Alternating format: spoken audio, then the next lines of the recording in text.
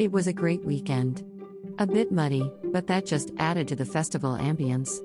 It was a tad bit on the hot side, but that didn't damper a thing. Many people dressed in all kinds of outfits ranging from full-on Ren Faire to prisoner attire.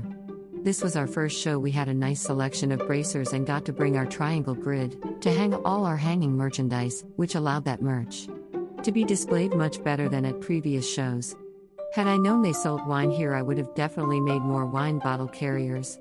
Met a lady who had shopped with us before at the Kings Island Winterfest in Cincinnati last year. Glad to know we are getting around lol.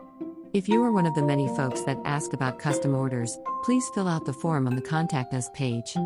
Also, if you saw something in our booth not listed on the website, please fill out the form on the contact page. Thanks again for coming out and seeing us. Keep up to date on shows and festivals by visiting the events page. Thanks again for joining US Azure Dragon Works and Captain Bob's Emporium.